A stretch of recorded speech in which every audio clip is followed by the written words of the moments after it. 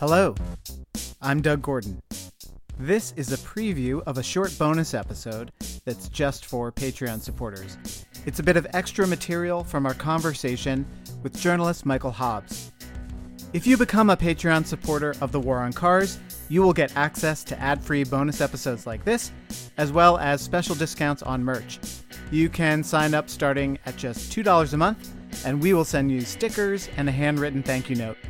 So go to thewaroncars.org, click Support Us, and join the War on Cars today.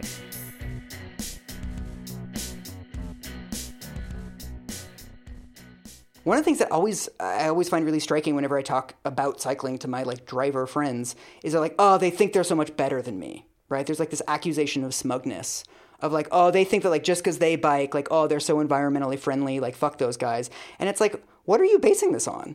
You just drove by a cyclist. Yeah, I never actually say that to anybody, and yet that gets thrown at me all the time.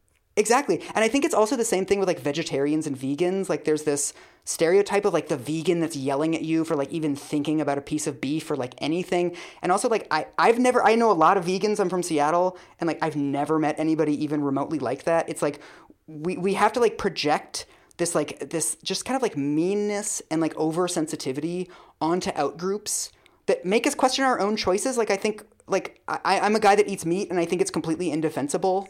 And anytime somebody says that I'm a vegetarian or I'm a vegan, I'm ooh, it probably should be too. It's really bad. Totally. And Same. that feeling, I think, represents it as oh, you're pushing me around. You think I should be a vegetarian too?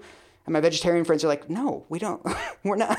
Generally, we don't really care. But I think there is this kind of this sense of insecurity about it. And I think cyclists trigger that in a way that I think pedestrians don't.